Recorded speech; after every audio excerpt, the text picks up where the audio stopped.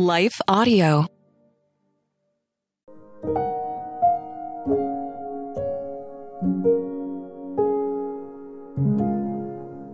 Thank you for listening to Your Daily Prayer, a podcast dedicated to helping you find the words you need to connect with your Father in heaven.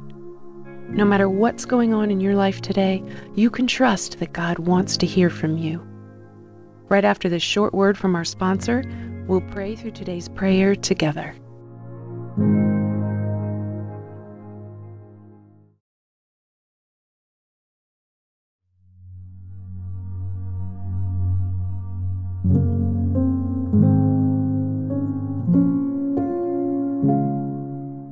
A Prayer to Wage the War of Distraction by Chelsea DeMatteis, read by Leah Martin. He will be our peace. Micah 5:5. Over the last few years, we've watched the war waged against us and our children through our inability to shut off technology. Studies have shown us technology has grown anxiety issues, destroyed marriages, squandered true vulnerability, watered down the way we have relationships, and one of the biggest impacts of all is taken childhood from children. It's changed the way parents parent, even Christian parents. It's turned many into less intentional, self-serving, and reliant on the things of this world people, rather than parents who cling to God's great commands and design for those who have been given the high calling of training up children. I speak this with conviction. Technology has become a cop-out, and the cry of depraved hearts who want to serve themselves. While, yes, there are some good things that come from it, the bad, I believe, far outweighs the good. I find that the most valuable thing technology has stolen is the God-given treasure of time with our children.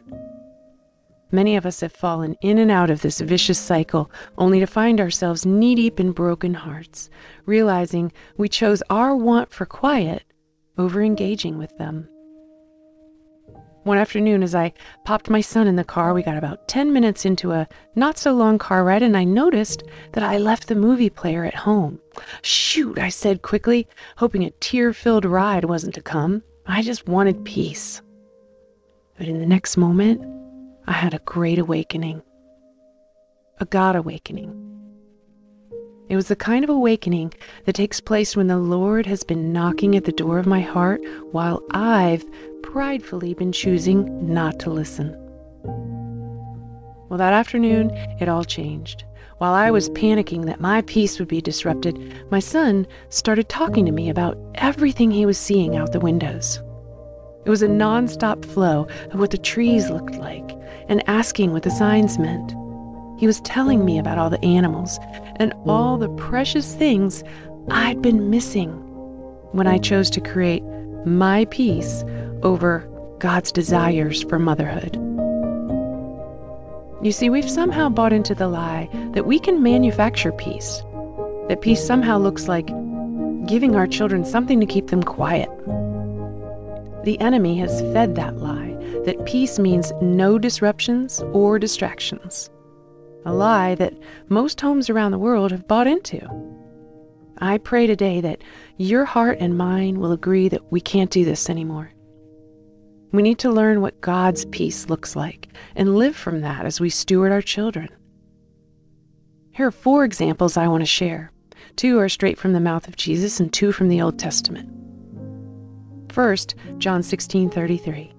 I have said these things to you, that in me you may have peace.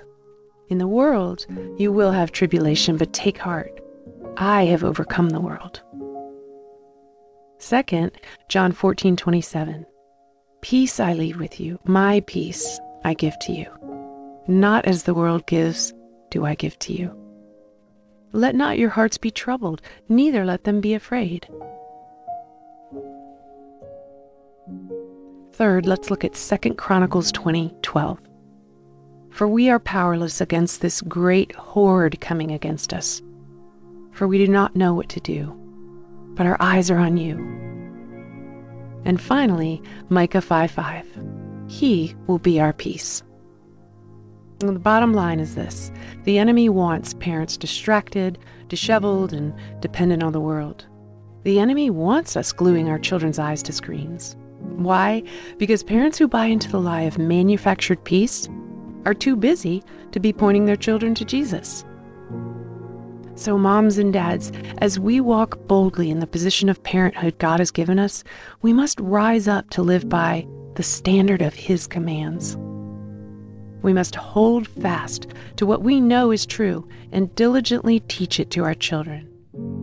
We must seek our peace from the only source, our Savior. So embrace interruptions, celebrate the conversations in the car, and love your little people well. Let's pray. Lord, I'm sorry. I've continued to think of peace at such an earthly level. I repent for my desire to put a screen in front of my child so I can press pause on the high calling of being a mother to a child you created and entrusted to me. Help me seek you in those moments when I want to turn on the show or grab any device to please my flesh. Remind me that you are my peace, Micah 5:5, and that nothing can steal that promise away from me. In Jesus' name, amen.